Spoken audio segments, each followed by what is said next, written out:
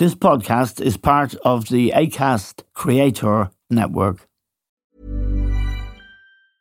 As a person with a very deep voice, I'm hired all the time for advertising campaigns. But a deep voice doesn't sell B2B, and advertising on the wrong platform doesn't sell B2B either. That's why if you're a B2B marketer, you should use LinkedIn ads. LinkedIn has the targeting capabilities to help you reach the world's largest professional audience. That's right, over 70 million decision makers all in one place. All the big wigs, then medium wigs, also small wigs who are on the path to becoming big wigs. Okay, that's enough about wigs. LinkedIn ads allows you to focus on getting your B2B message to the right people. So, does that mean you should use ads on LinkedIn instead of hiring me, the man with the deepest voice in the world? Yes. Yes, it does. Get started today and see why LinkedIn is the place to be to be. We'll even give you a $100 credit on your next campaign. Go to linkedin.com/results to claim your credit. That's linkedin.com/results. Terms and conditions apply. Normally, being a little extra might be a bit much, but not when it comes to healthcare. That's why United Healthcare's Health Protector Guard fixed indemnity insurance plans, underwritten by Golden Rule Insurance Company, supplement your primary plan so you manage out-of-pocket costs. Learn more at uh1.com.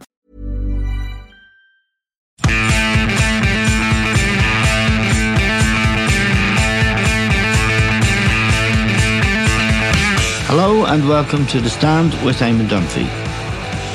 Now, in Britain, things are moving, and for the first time, really, publicly, people are beginning to question not Brexit as such, but the hard Brexit that Britain ended up with in the end. And there is talk over the weekend of Britain having a Swiss-style deal with the EU. The Swiss they're not part of the single market or the customs union, but they do have a relationship with Europe that is compatible for both sides.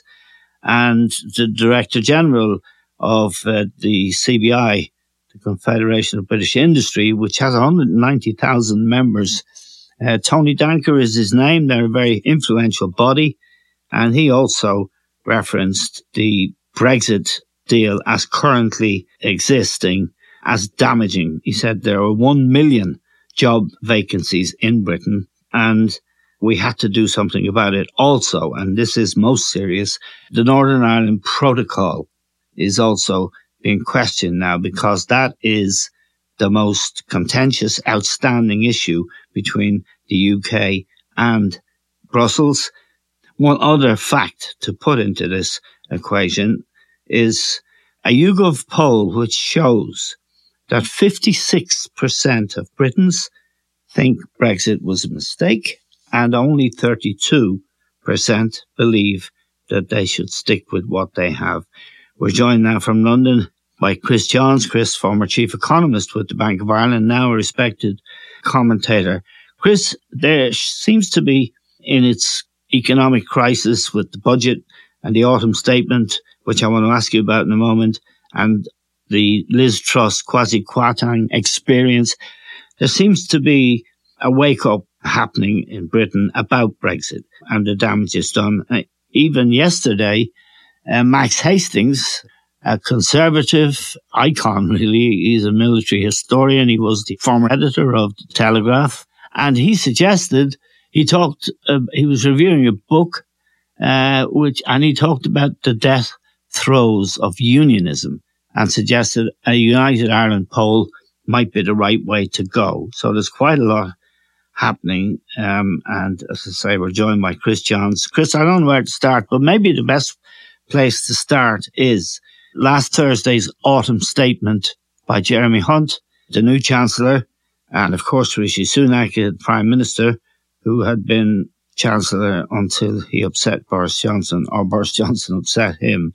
But I want to ask you about the difference between that autumn statement of last Thursday and Kwasi Kwarteng and Liz Truss's effort about 5 or 6 weeks ago. Could they be looking at the same country and the same picture? Because they seem so vastly different. Well, was it the same political party that delivered both budgets? They didn't call them budgets, but that's what they were. And both were incredibly consequential. the damage that the Liz Truss quasi-Kwarteng budget still reverberates, and reverberated right into that autumn statement of last Thursday. Because clearly one of the consequences of the Kwarteng budget was that the frighteners were put on Hunt in particular, but also Sunak. And so they were bending over backwards to achieve financial market stability, to achieve a financial market response to their budget that was unremarkable. And they got that. Yes. So they had to kowtow to the markets in a way that I've not seen British Chancellor of the Exchequer have to do for a very, very long time. It was the financial market reaction to that first budget that clearly scared them to death. So their first objective was realizing that the markets have been quite calm in response to the autumn statement. But within the autumn statement itself, of course, was contained all sorts of things that we could talk all day about.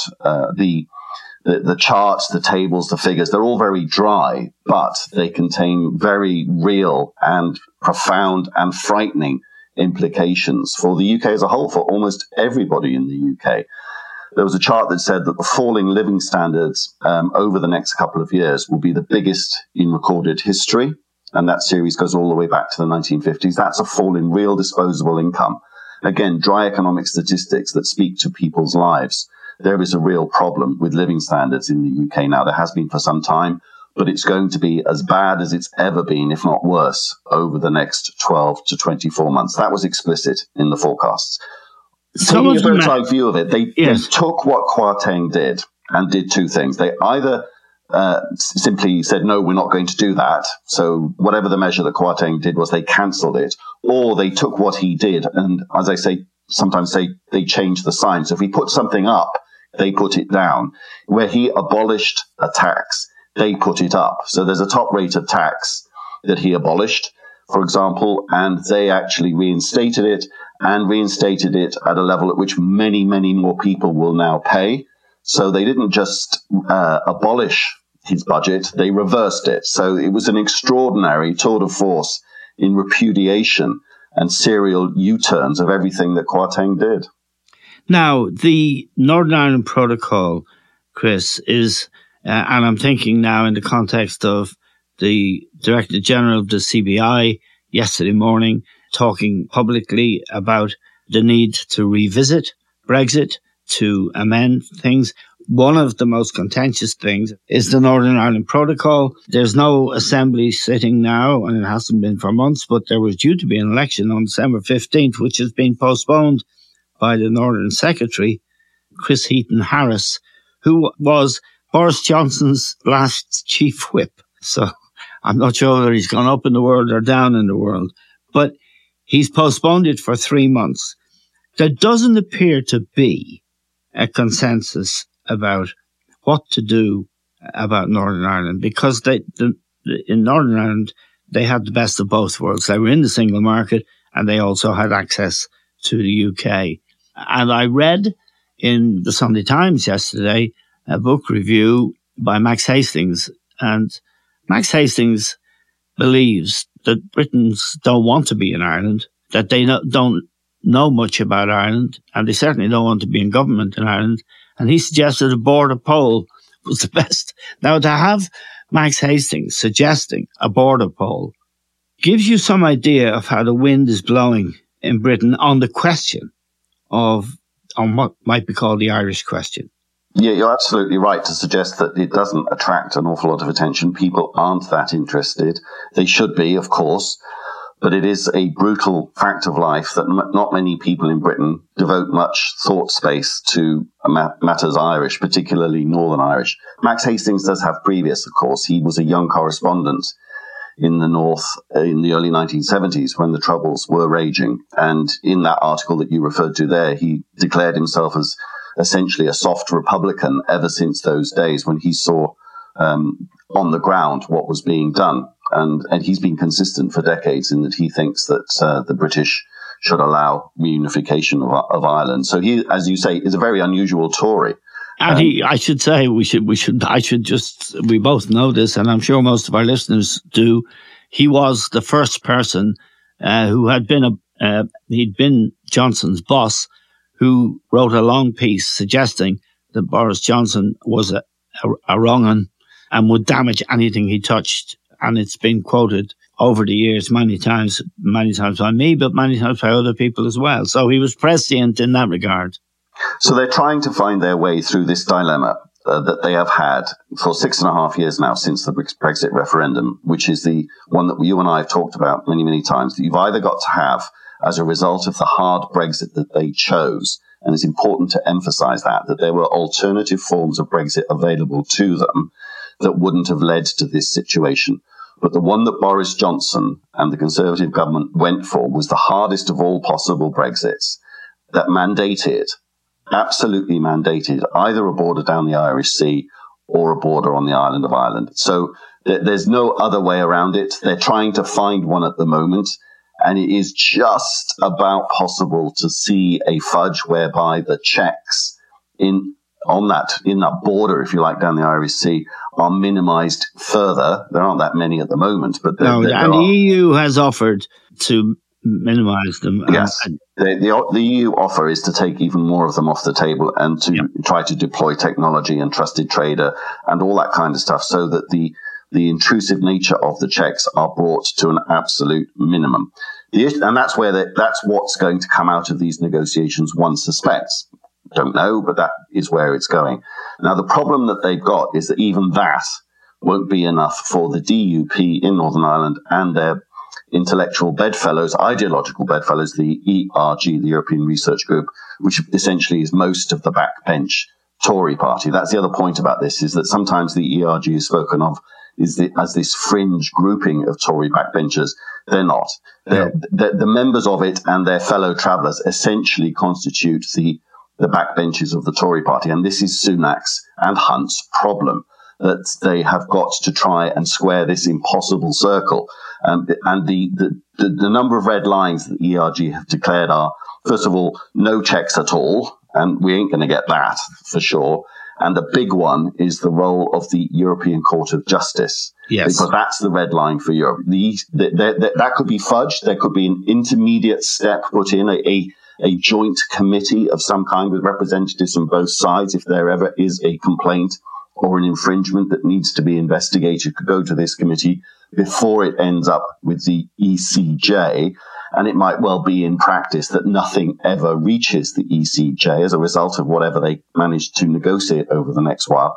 But because it will have the European Court of Justice potentially as the ultimate arbiter of this agreement, this is the absolute red line for both sides. One wants it, the other doesn't. I find it very difficult to see how they are going to pull this off without the Tory party fracturing again. And this is related to the comments that you made earlier about the suggestion over the weekend that we get a Swiss-style arrangement. Now, you might remember that Seamus Mallon famously described the Belfast Agreement as Sunningdale for slow learners. Yes. This Swiss suggestion is actually the Chequers Brexit agreement. You might remember that phrase, that one of the many potential deals, this was Theresa May's deal, the so-called Chequers deal that Boris Johnson reluctantly signed up to and then said, I didn't really mean to sign.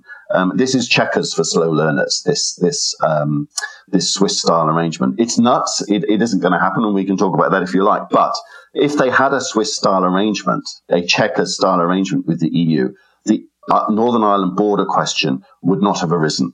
Yes. As a person with a very deep voice, I'm hired all the time for advertising campaigns. But a deep voice doesn't sell B2B, and advertising on the wrong platform doesn't sell B2B either. That's why if you're a B2B marketer, you should use LinkedIn ads. LinkedIn has the targeting capabilities to help you reach the world's largest professional audience. That's right, over 70 million decision makers all in one place. All the big wigs and medium wigs, also small wigs who are on the path to becoming big wigs. Okay, that's enough about wigs. LinkedIn ads allows you to focus on getting your B2B message to the right people. So, does that mean you should use ads on LinkedIn instead of hiring me, the man with the deepest voice in the world? Yes. Yes, it does. Get started today and see why LinkedIn is the place to be to be. We'll even give you a $100 credit on your next campaign. Go to linkedin.com/results to claim your credit. That's linkedin.com/results. Terms and conditions apply. Since 2013, Bombas has donated over 100 million socks, underwear, and T-shirts to those facing homelessness. If we counted those on air, this ad would last over 1,157 days. But if we counted the time it takes to make a donation possible, it would take just a few clicks. Because every time you make a purchase, Bombas donates an item to someone who needs it. Go to bombas.com/ACAST and use code ACAST for 20% off your first purchase. That's bombas.com/ACAST, code ACAST. Hi, my name is Danny Pellegrino from Everything Iconic, and I'm excited to talk to you about Club Med. Club Med operates beach and mountain resorts and is the best all-inclusive getaway for families. They have Club Med Punta Cana, their flagship family resort, and many other options in Mexico, the Caribbean, and around the world. Club Med are the pioneers of the all-inclusive concept, which is the best way to vacation. Great for families, groups, or even solo travelers looking for land and water sports, delicious food, and a place to make unforgettable memories. Visit clubmed.us, call 1-800-CLUB-MED, or your travel advisor. In manufacturing, you need to automate intelligently to compete effectively. But not all automation solutions are created equally. AGVs and AMRs driven by Bluebotics Ant technology offer robust, accurate performance and native interoperability, because your material handling can be smarter. Visit antdriven.com, that's ANTdriven.com, to learn more. Now, I want to ask you about the YouGov poll. What it suggests is that 56% would have no problem being in the EU. 32% are still clinging to that sort of visceral feeling, I think, that was around at both the referendum time and ultimately when Johnson got that 80-seat majority. It seems that Britain is a divided society now in a big way. And what makes it even worse is Keir Starmer, leader of the Labour Party, he was against Brexit, and the Labour Party General was. But he can't say it. So when he's asked now, he says, no, we'll leave Brexit alone. So there's this incredible division in Britain between people, and I think you're one of them, and I know the Director General of CBI, Tony Danker, is one of them, who really think this is madness. It's hurting us. It's hurting our economy. Europe is our biggest trading partner. Why are we doing this to ourselves? And there's 32% who may be, well, we might call Little Englanders, who are holding the whole thing up. Absolutely. And there are so many strands there that one could unpick. The simple fact is that Brexit has damaged the UK economy, and your perspective on that depends on which side of the political divide, the ideological divide, you sit on. First question you've got to answer, are you a pragmatist that is swayed by data, by facts, by reality? Yes. And a small number of people, and I'm afraid it is a small number of people, have been swayed. I'm surprised it's not bigger. I'm disappointed it's not bigger. But from ex-members of the Monetary Policy Committee of the Bank of England said it only last week, the Office for Budget Responsibility, the Institute for Fiscal Studies, the Governor of the Bank of England, and a whole host of independent experts and not so independent experts have come up with calculations for how much damage that Brexit has done to Britain. And the numbers range from big to very big. And everybody is agreed on that. There are a diehard number of people who say that it's too soon to tell. So they are like those ex-communist socialists who always argue that the reason why socialism hasn't worked is that A, it hasn't been applied properly, and B, you've got to give it more time. The Jacob Rees-Moggs of this world are very much in that camp, and he's said explicitly, give it 50 years and then I'll answer your question. They also firmly believe from this ideological perch that even if, and most of them deny the economic damage, but even if there has been visible economic damage from Brexit, which of course there has been, they say that it doesn't matter, that it's a price worth paying for what? For sovereignty, for taking control of what's that slogan? We want control back of our money, our borders, and our laws. All that taking nonsense. Back control was the phrase. Yeah. So they think that the economic price is either worth paying or they deny that it's in existence. And that muddies the waters, of course. So not enough people are saying it was a disaster, but that you're right. That YouGov poll does show there has been a discernible shift. It isn't massive, But it would lead you to conclude, for example, if you reran the referendum, that it would probably go the other way now. That's what we think. But of course, the other aspect that you touched on there is that all of this in British political life, including Keir Starmer's life, is a taboo subject. Yes. This is something you are not allowed to talk about in Britain anymore, not least in Westminster, and when you are interviewing Keir Starmer. And I think that there's one aspect to this that I understand and one that I would criticize him for. I think the thing that I understand is that this is the old Napoleonic thing about don't interrupt your enemy while he's making mistakes. And he doesn't have to do anything about Brexit very much when it's so obvious that the Tories are in turmoil over the economic consequences. So as much as you can deny that they exist, the fact that they have produced the outcome for the UK economy that we're actually living in, which means that you have to deliver austerity 2.0 last week, means that the political impact for them is clear and visible. The problem, Chris, while you're on the subject, among the 32% who are delighted with Brexit are natural Labour voters. They would be in those red wall seats. That's why Boris Johnson and the Tories won those red wall seats. And that presents a massive problem for the Labour Party. Absolutely. His fear is that if he started talking about Brexit, it would enable the Tories to shine the spotlight back on him and say that he's just a Remainer. He's going to do all the things that we always said that they would do. They're going to get closer to Brussels. They're going to do this. They're going to do that. And therefore, you should stick with us because we are the only two protectors of sovereignty. We are the only people protective of your democratic rights. That's what he's afraid of. I think that fear is real, but exaggerated. I think that would cheese off a lot of red wall voters, but not so many now that would erode completely his electoral advantage, at least as revealed in the opinion poll. So I think it's a misjudgment on his part.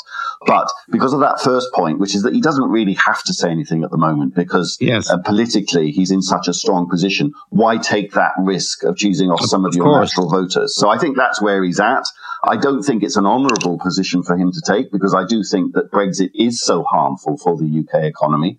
And it's not just the UK economy. I think it's polluted so much else about daily life in Britain, about, the normalization of political lying, the abuse of language, the way in which it enables, frankly, fantasy to persist across a whole range of policies and life in Britain. And that division that you spoke of earlier on will not be healed until somebody faces up to the reality and the facts on the ground, until we actually confront the truth, deal with it one way or another, we will persist with this division. That, I think, is as fundamental a problem as is the economic one. But the economic problem is revealed by that autumn statement. You've now had an economy that hasn't grown for a decade or more. And so what there becomes is a bun fight over the spoils from an economy that isn't growing. And that gets vicious when when you're trying to split a cake that isn't growing in size, you're just trying to split the existing cake, which might even be shrinking now, then the politics of that become really poisonous. Yes, and you have a divided Tory party that has rid itself of what are called one nation Tories. That is the Ken Clarks and people like that, who basically believe in the one nation concept, which is not something that the European Research Group share at all. They are hard right, and Liz Truss would be a good example of it. Hard right, we're going to do our thing and let the strongest survive and the weakest go to the wall. And among the weakest would be a lot of those people in the 32% who are living now and going to be for the foreseeable future in grinding poverty. The poverty thing, I think, is becoming quite real in terms of perception. It's been around for a long time. And the best way I can summarize that is quoting some stats at you. They're a bit dry, but I think very, very powerful, which is that if you are in the top half of the UK income distribution, if you're reasonably well off, so in the top 50, and the further you go towards the top, the better this statistic becomes, you are in a very similar economic position to the ones, similar people in France, Germany, the people that we compare ourselves to. If you are in the middle, absolutely bang in the middle of the UK income distribution, you are 20% worse off than your equivalent person in France. Yes. If you're at the bottom of the UK income distribution, you are 40% worse off than your equivalent person in France. So this is a country where if you're well off, you're very comfortable in absolute terms, and you compare equivalently to your European counterparts. The problem for the UK is in the middle of the income distribution now, because it's not just at the bottom, but once you get to the middle and then work your way down, you are getting real problems. Yes. And there is more and more publicity about this around the place now, more than there has been for a long period of time. This is a direct consequence of two things. One, what we did to ourselves in the 1980s. Now, this is the legacy, one of the many legacies of Thatcherism, is that produced measured increase in inequality that then didn't get any worse right up until George Osborne's austerity. And then he made it worse again. So a combination of the 1980s inequality that was produced here. So now the UK has the most unequal society, most unequal economy in Europe. It's United States-like, and yet it has its highest tax burden. So the old cliche is that Britain has this problem of wanting American-style taxation, but European-style social policies. We now have the reverse. We have the worst of all worlds. We have European-style taxation, but American-style inequality. You couldn't make it up. Let me ask you a non-expert question about how British people feel now about their country and about themselves. There's a kind of, if you go to France, you can tell that despite their politics, it is a nation largely at ease with itself. Certainly if you come to Ireland, for all that there is appalling health service, appalling housing crisis, it is a country that is where fundamentally decent people are doing their best. You get the impression in England that there are too many Jacob Rees-Moggs, too many spivs like Boris Johnson and his cronies. They seem to be endless. They're popping up everywhere, notably in the House of Lords, I should say, or with knighthoods. I saw a guy, Gavin Williamson. Yeah. Sir Gavin Williamson now, sacked yet again. That's the third time he's been sacked. But I want to go back to you as a person and your sort of friends, family, colleagues. Is there any sense that something really precious has been lost? Yes. And that it's becoming a harsher, meaner, spivvy society? It obviously depends on whom you speak to. One of the things that happens if you go with anybody to Ireland or Europe or speak to anybody that travels is that people are starting to notice the physical fabric of our towns and cities, how much worse they are than places in Ireland and continental Europe. One of the things that we have here is a class of politicians that has two, I think, distinguishing characteristics, with honourable exceptions. But you mentioned Gavin Williamson, people like that. Matt Hancock springs to mind. Yeah, that we have a not very good, not very competent, not good at what they do class of ruler. That these people just aren't very good at what they do. They're not competent. And secondly, and as I say, we must be careful with language, but they're nasty. They're horrible people. They're bullies. Yes. They are convicted bullies. They are liars. They really are horrible human beings. Yes. And can you say that about your body politic in Ireland? You could criticize Leo Varadkar and Micheál Martin till the cows come home for things that they do, things that they say. But can you put your hand on your heart and say these are really horrible, bullying, nasty politicians? I don't think you can. I think that would be just wrong. So Dominic Raab, for example, who is now Deputy Prime Minister, he is facing bullying charges now. Priti Patel, when she was Home Secretary, and indeed in her previous cabinet office, has been done for bullying 3 times. And the people that Johnson brought into the cabinet, I mean, Gavin Williamson would be a very good example. Hancock would be another, who's now in the jungle fighting for his life. This class of person really, really doesn't seem to me to be representative of the British people. I don't think it is. I certainly hope it's not. And we are very ill-served by these politicians. But that's what we've got. And so that makes me, and lots of others, you asked about my friends and family, very fearful for the future, because it is slowly being recognized. And I sometimes unkindly described it as boiled frog syndrome, that you don't actually notice that things are getting worse gradually. But as revealed by that YouGov poll and other polls, people are at the edges starting to notice that nothing works anymore, that our physical infrastructure is decaying, that our rulers are incompetent. And what does that mean for the future? And as an economist, I would say that one of the things that was revealed by the autumn statement, and this has been said many times, and I would shout this from the rooftops as well, is that the only thing that ever solves any of this, or at least a necessary condition, other things have to fall into place. We have to get a nicer, more competent political class. But the economy has to start growing again. Something has to be done to get the economy growing. And that awareness, I think, is growing, because growth has just been so absent in recent years. And there was nothing, and I mean absolutely nothing, in that autumn statement that suggested how we are going to get the UK economy back to growth. The UK economy will be the worst performing in Europe next year by a long way. The Irish economy, incidentally, will be probably, on current forecasts, the best. That gap, the gap between Ireland and Britain that decades ago was one way, is now switched. Ireland, economically speaking, is in so much a better position than the UK. It really needs remarking on, I think, because it is remarkable.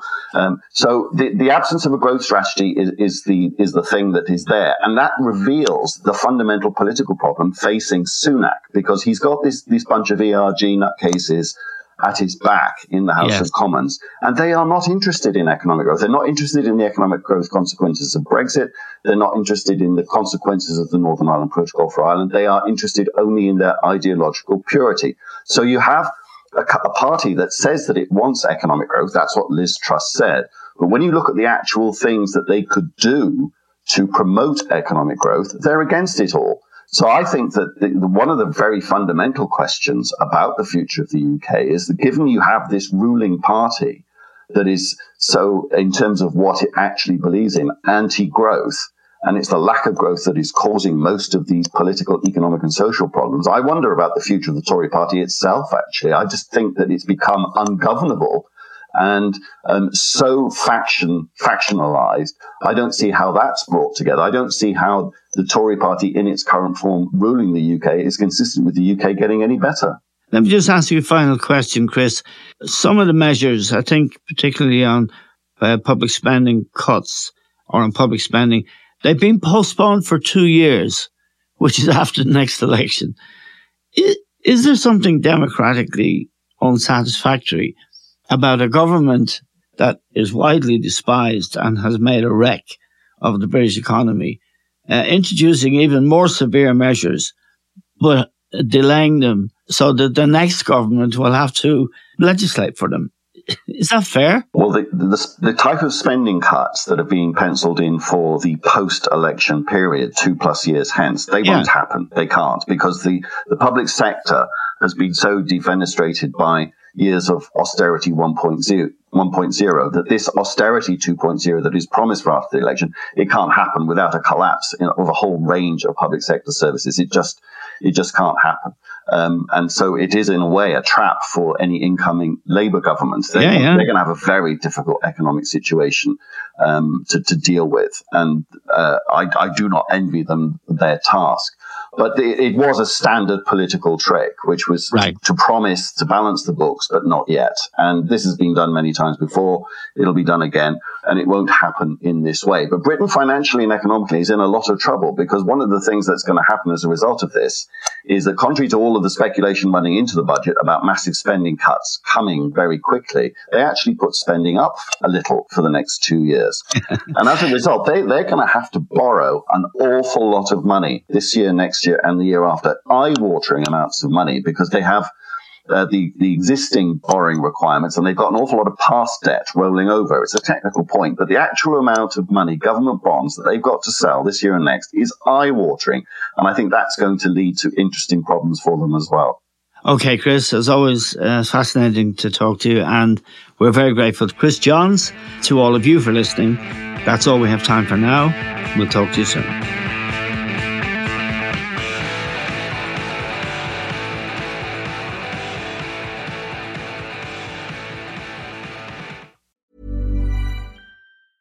Hi, my name is Danny Pellegrino from Everything Iconic, and I'm excited to talk to you about Club Med. Club Med operates beach and mountain resorts and is the best all-inclusive getaway for families. They have Club Med Punta Cana, their flagship family resort, and many other options in Mexico, the Caribbean, and around the world. Club Med are the pioneers of the all-inclusive concept, which is the best way to vacation. Great for families, groups, or even solo travelers looking for land and water sports, delicious food, and a place to make unforgettable memories. Visit clubmed.us, call 1-800-CLUB-MED, or your travel advisor.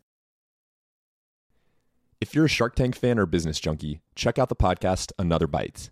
Each week, Another Bite breaks down the biggest success stories and most disastrous failures to come out of Shark Tank. The hosts break down each company's pitch, analyze the deals that were or weren't made, and answer the million-dollar question, are they still a company? Whether you're an entrepreneur looking for tips or a Shark Tank fan that just wants to relive the drama, Another Bite's your deep dive into the world of Shark Tank. Just search for Another Bite in your favorite podcast app, like the one you're listening to right now.